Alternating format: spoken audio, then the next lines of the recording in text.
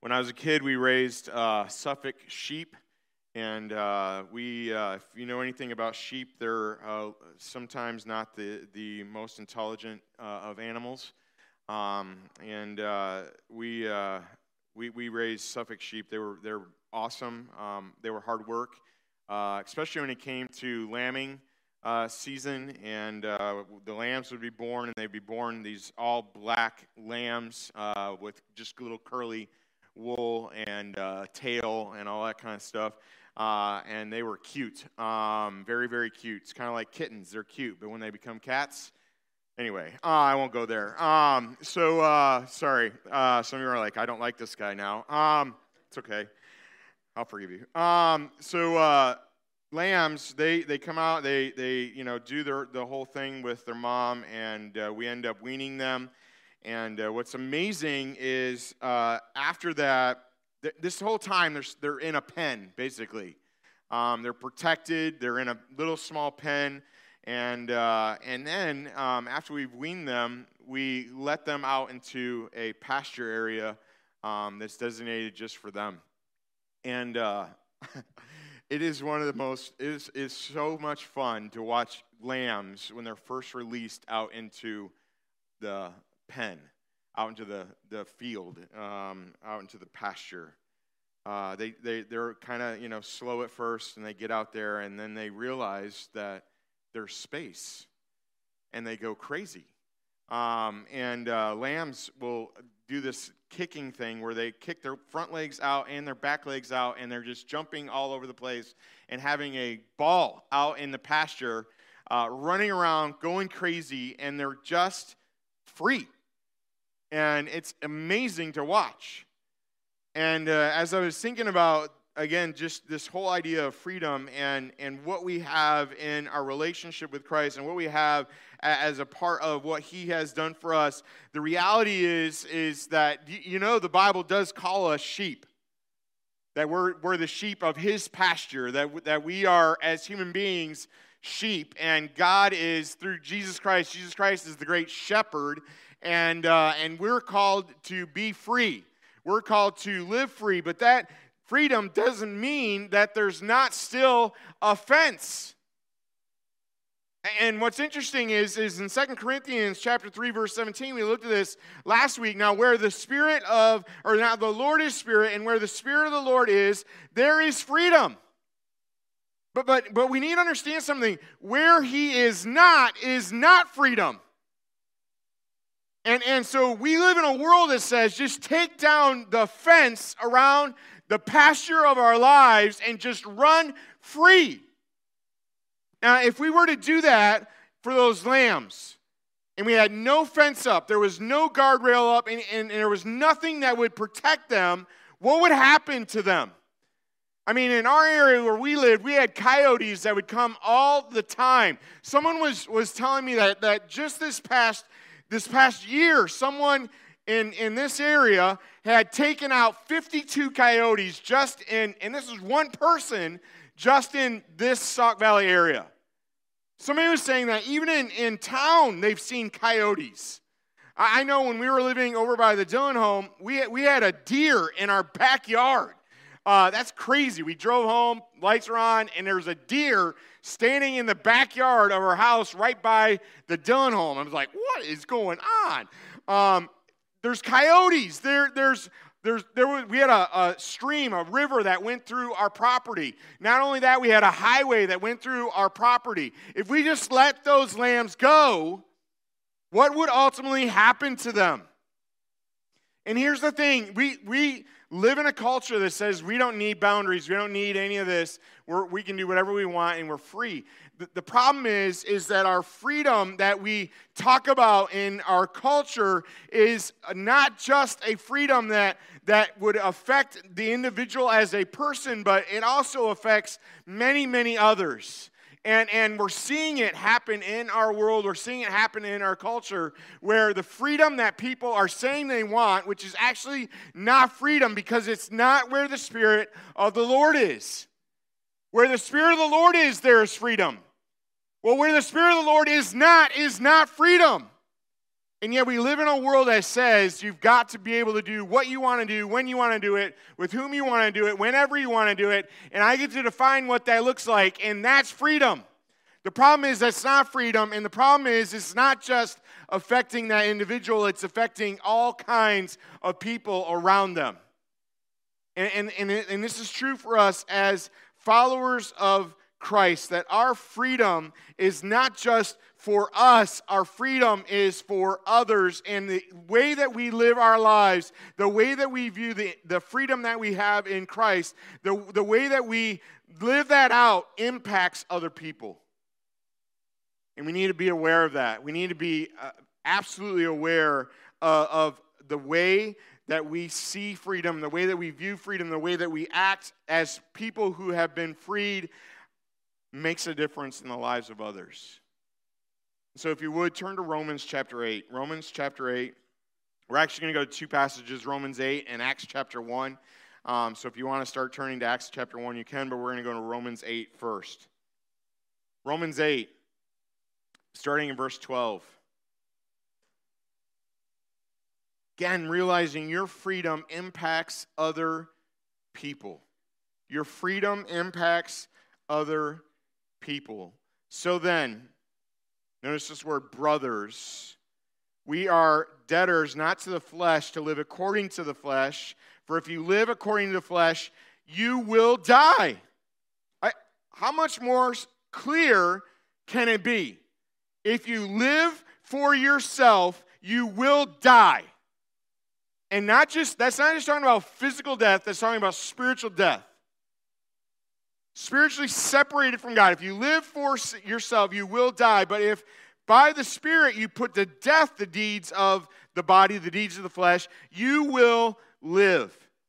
All who are led by the Spirit of God are sons of God. For you did not receive a spirit of slavery to fall back into fear, but you've received the spirit of adoption as sons, as daughters, by whom we cry, Abba, Father. The Spirit himself bears witness with our spirit that we are children of God. And if children, then heirs, heirs of God, fellow heirs with Christ, provided we suffer with him in order that we may also be glorified with him. Notice all throughout this passage, there are these words that are plural. Brothers, sons, children, heirs. All of these words, they are repeated over and over, and as a result of the freedom that we have in Christ and the Holy Spirit of God that resides in us, we get to be brothers, we get to be sons, we get to be heirs, we get to be children of God. And the way we live our lives impacts those people around us, and not just them, but even those who do not yet know about the awesome work of the gospel of Jesus Christ in their own life. Our lives make a difference in the lives of others.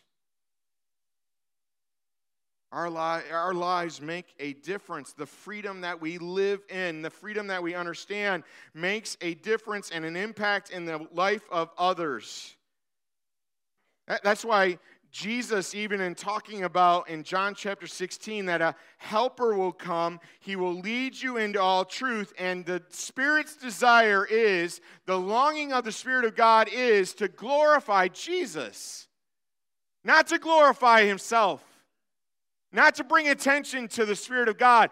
The Spirit's desire, the Spirit's longing is to bring attention to Jesus. Why? It's because through Jesus that we have life. It's through Jesus that we have forgiveness of sin. It's through Jesus. He is the way, the truth, and the life. No one comes to the Father except through Jesus. So what is the Holy Spirit of God? He wants to glorify Jesus, put the spotlight on Jesus. So if the Spirit of God is living in us, if the Spirit of God is residing in us, and like we've said in 1 Corinthians, don't you know that your body is the temple of the Holy Spirit? Don't you know that your body is the temple of the Holy Spirit? Then live as a child of God. And you and I are called as sons, as brothers, as children of God, as co-heirs and heirs of what God has given us. You and I are called to live it out in a way that points the attention to Jesus. Points the attention to Jesus.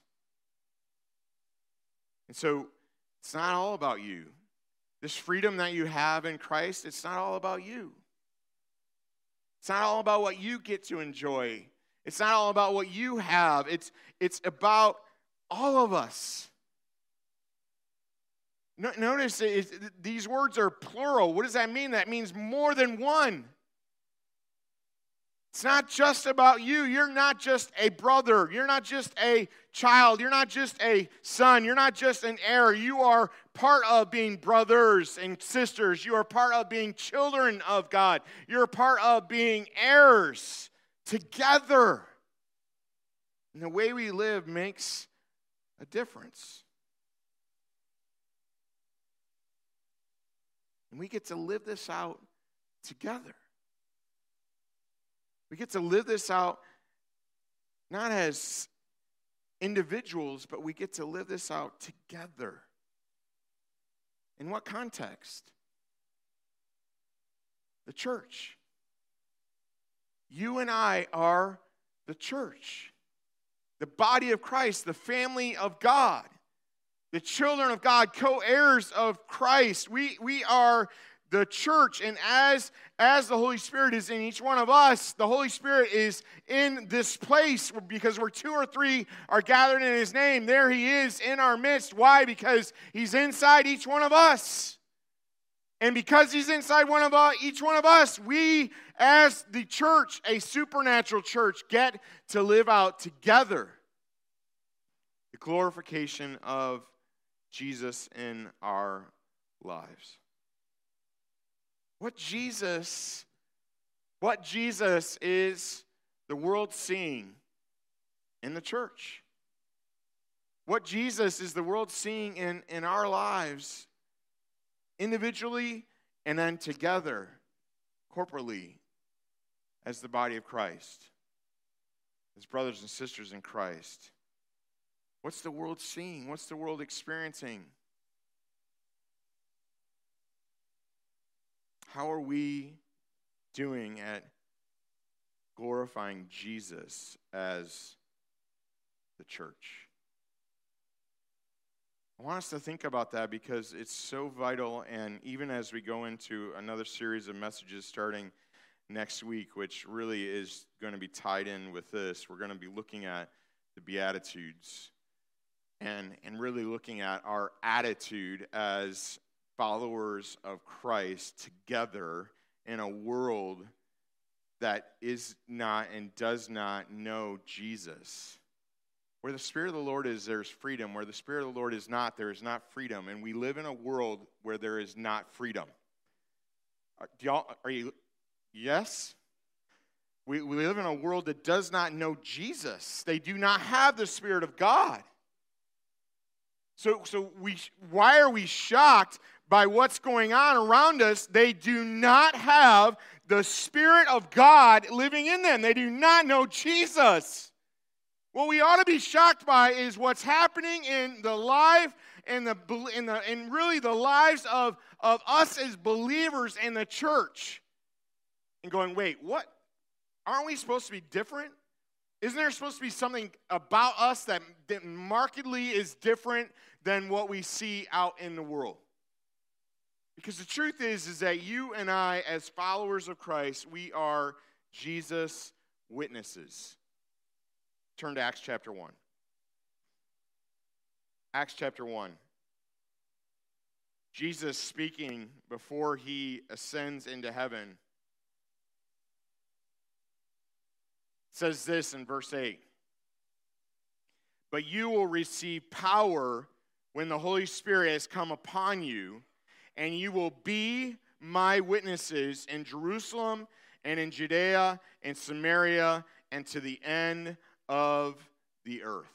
He's speaking to his apostles. He's speaking to those that are gathered there, and he's telling them when the Holy Spirit of God comes. I've been telling you guys, the Holy Spirit of God is coming. The Helper is coming. When the Holy Spirit of God comes and he comes upon you, you will receive power. Power to do what? Power to be his witnesses in all of the world, in every place that they go. Jerusalem, their city, Judea, their nation, Samaria, the areas around their nation, the world, every area of the world. He is saying to them, guys, you are my witnesses. You are the ones who are going to take the good news of my story. And Jesus says, you're going out and going to tell others by how you live and by what you say, you're going to be a witness. What's interesting is that word witness is where we get the word martyr from. What is a martyr? A martyr is a willing victim, someone who willingly lays down their life for something greater than their own. And each and every one of the 12, this is going to happen to them. They're going to give their life. Paul, later on, an apostle, gives his life for the sake of the gospel. He's willing to lay down his life for the good news of Jesus.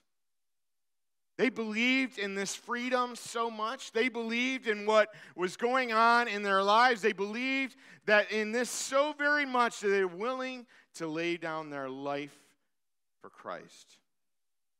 And it's still happening today. Still happening today. There are people all over this world that are laying their life down literally for the sake of the gospel. I had the opportunity just a few years ago to go to Vietnam. And I'm sitting there at a table, and around that table are all of these different individuals who are leaders of the church in Vietnam. And every single one of them started sharing their story. All of them had spent at least a year and a half, if not more, in prison.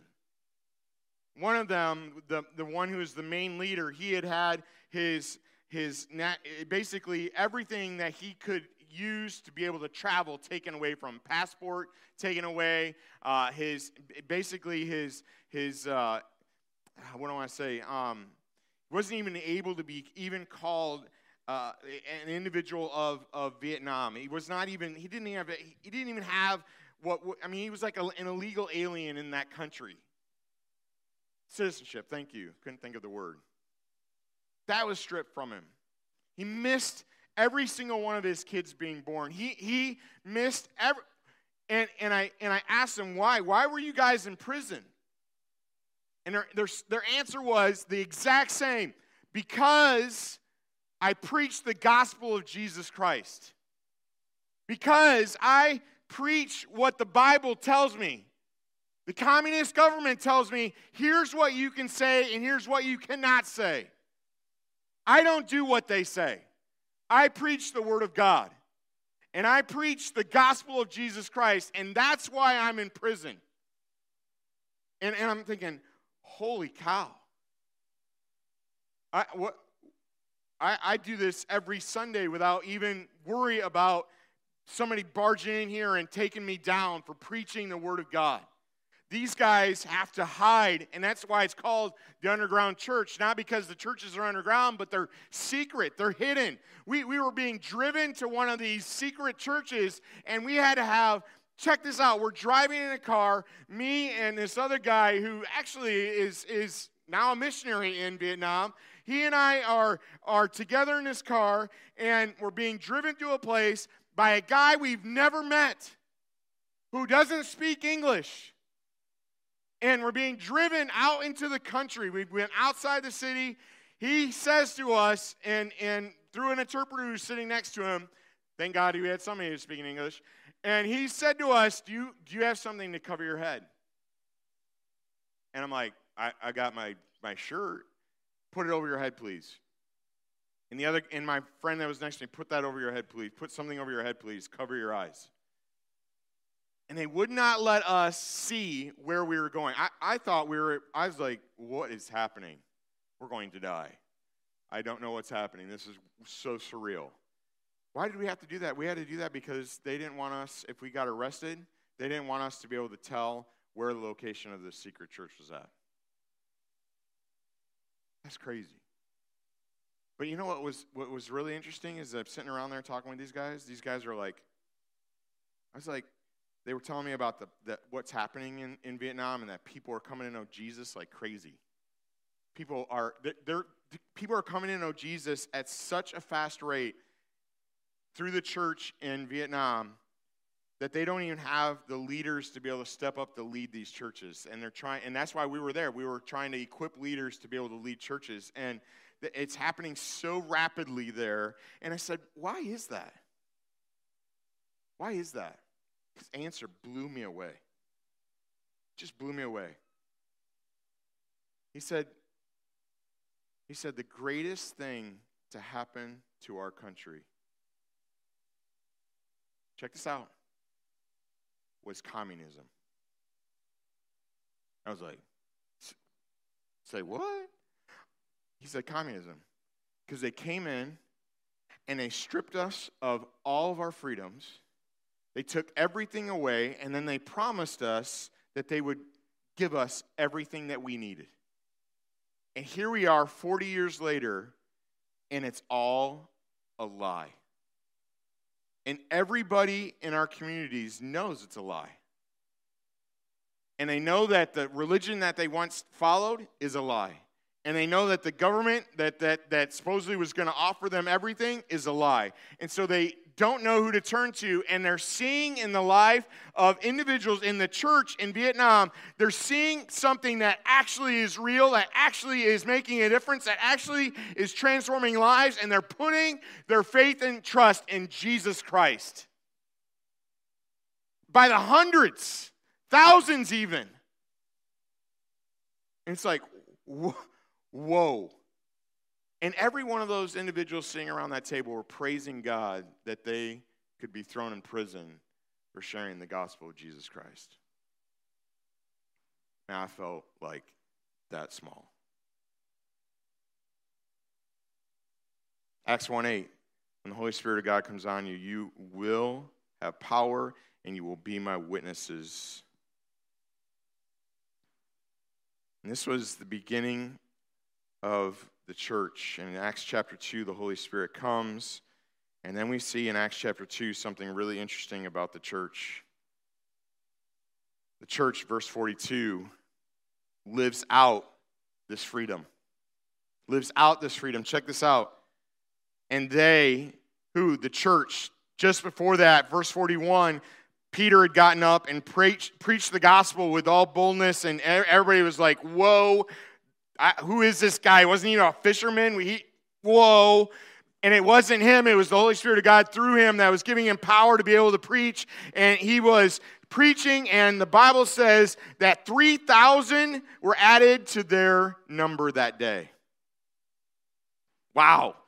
So verse 42, what happens? They devote themselves to the apostles' teaching and to fellowship, to breaking of bread and to prayers. And awe came upon every soul, and many wonders and signs were being done through the apostles. All who believed were together and had all things in common. They were selling their possessions and belongings and distributing the proceeds to all as any had need. And day by day, attending the temple together and breaking bread in their homes, they received their food with glad and generous hearts, praising God, having favor with all people. And the Lord added to their number day by day those who were being saved. God added to their number day by day those who were being saved. But what were they doing? They had devoted themselves to the Word of God. They had devoted themselves to fellowship together. They had devoted themselves to remembering, that's the breaking of bread, remembering what Jesus had done for them through communion, and they were devoting themselves to prayer. All of those things are about loving God. All those things are about pouring out their soul to God and realizing without God I have nothing. And they were pouring out their lives to God. And then not only were they pouring out their lives to God, but they were pouring their lives out to one another.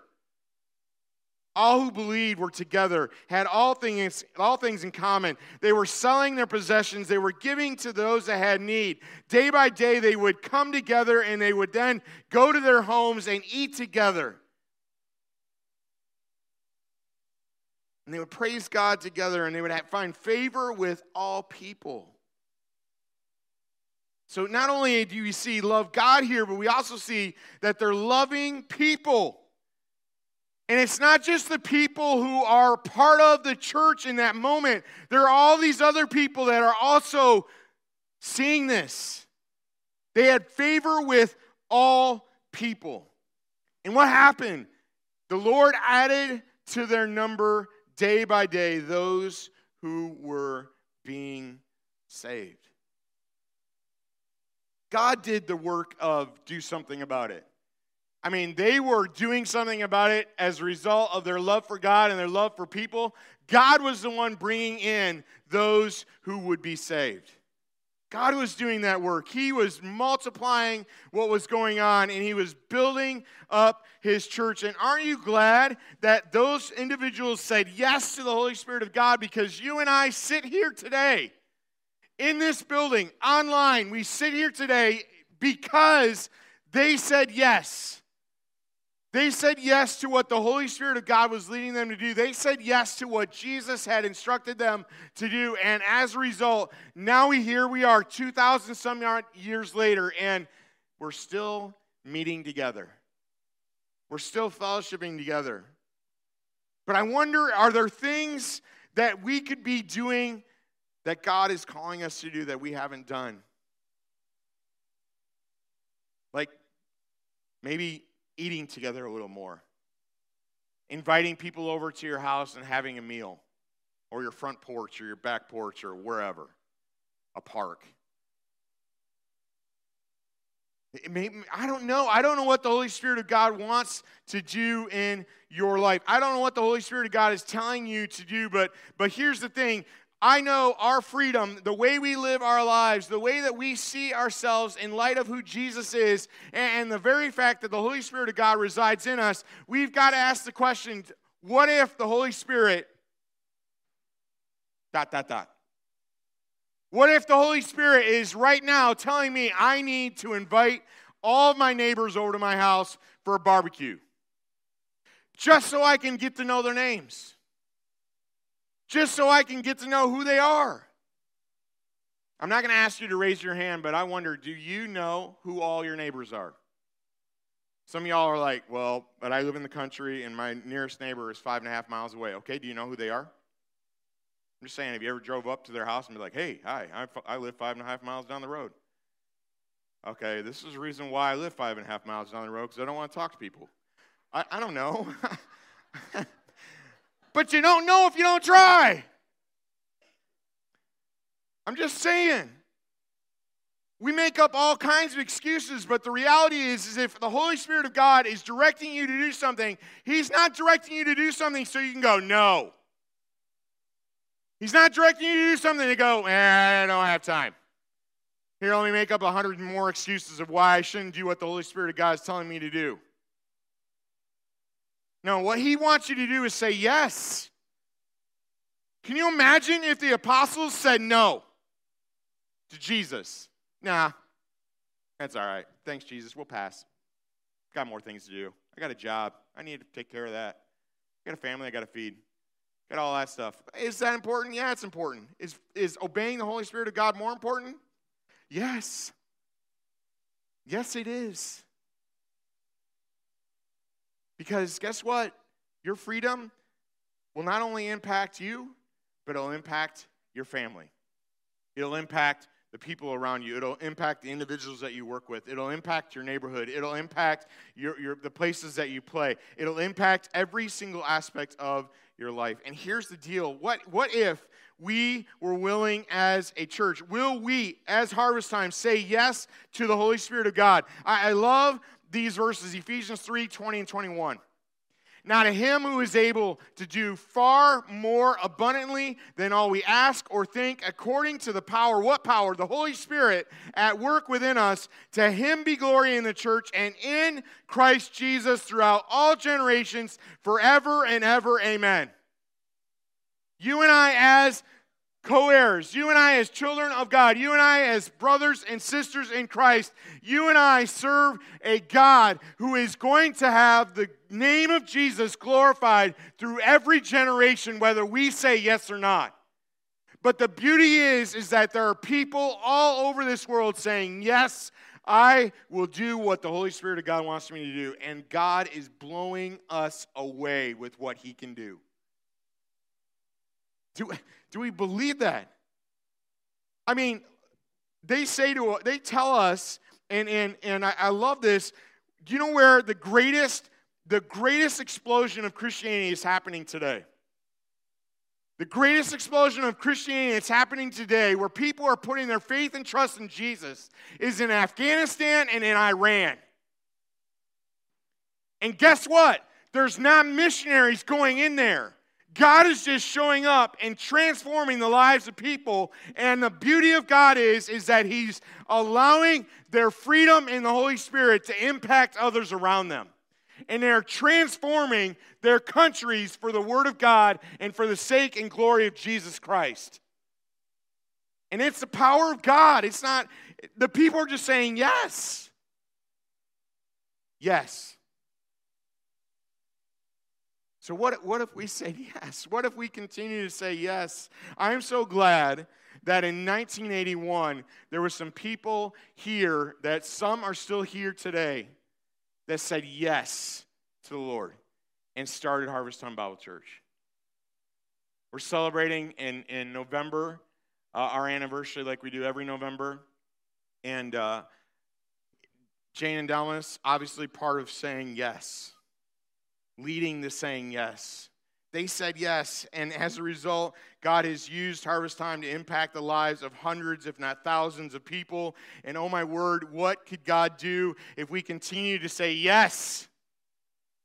What could God do if we continue to say yes to the Holy Spirit of God and let him work in our lives as he wants to? Are we willing to say yes? Will you just close your eyes, bow your head? In just a little bit, worship team's going to introduce a new song. Has to do with the Beatitudes. What's really interesting is that the Beatitudes are attitudes that we can have in our lives as a result of the work of the Holy Spirit, and we can look at life in a very, very different way. Maybe you're here, and part of your problem is that you need an attitude adjustment. I don't know. We're going to be talking about that over the next several weeks, but listen, if the Spirit of God is telling you to do something and you're saying no, my friend, you probably need an attitude adjustment. You probably do. If you're here today and you're going, you know what, I don't even know Jesus. There's going to be some people up here at the front. There's going to be people at the back, and those individuals can go ahead and come now. What are they here for? They're here to pray with you. They care about you. They love you. They may not even know your name, but that doesn't mean they just don't love you. We still love you. You're a child. You're a human being. You're created by God. We love you. Care about you. I want to express that to you through prayer. So if you want to come and pray with somebody, we're going to be down here, and so again, what does God want us to do? What does He want us to do? He wants to say yes. Are we willing to say yes? We're willing to realize that what we do, what we say, how we live impacts not just us, but others. Do we want to be used by God to impact others? Father, thank you for your love. Thank you that Jesus said yes. Thank you that Jesus came because of his love for everyone. Would you help us to love everyone? Would you help us to be willing to realize the Holy Spirit of God living in us is not living in us so that we sit and do nothing. He's living in us so that we would live for you. Thank you for your love in Jesus' name.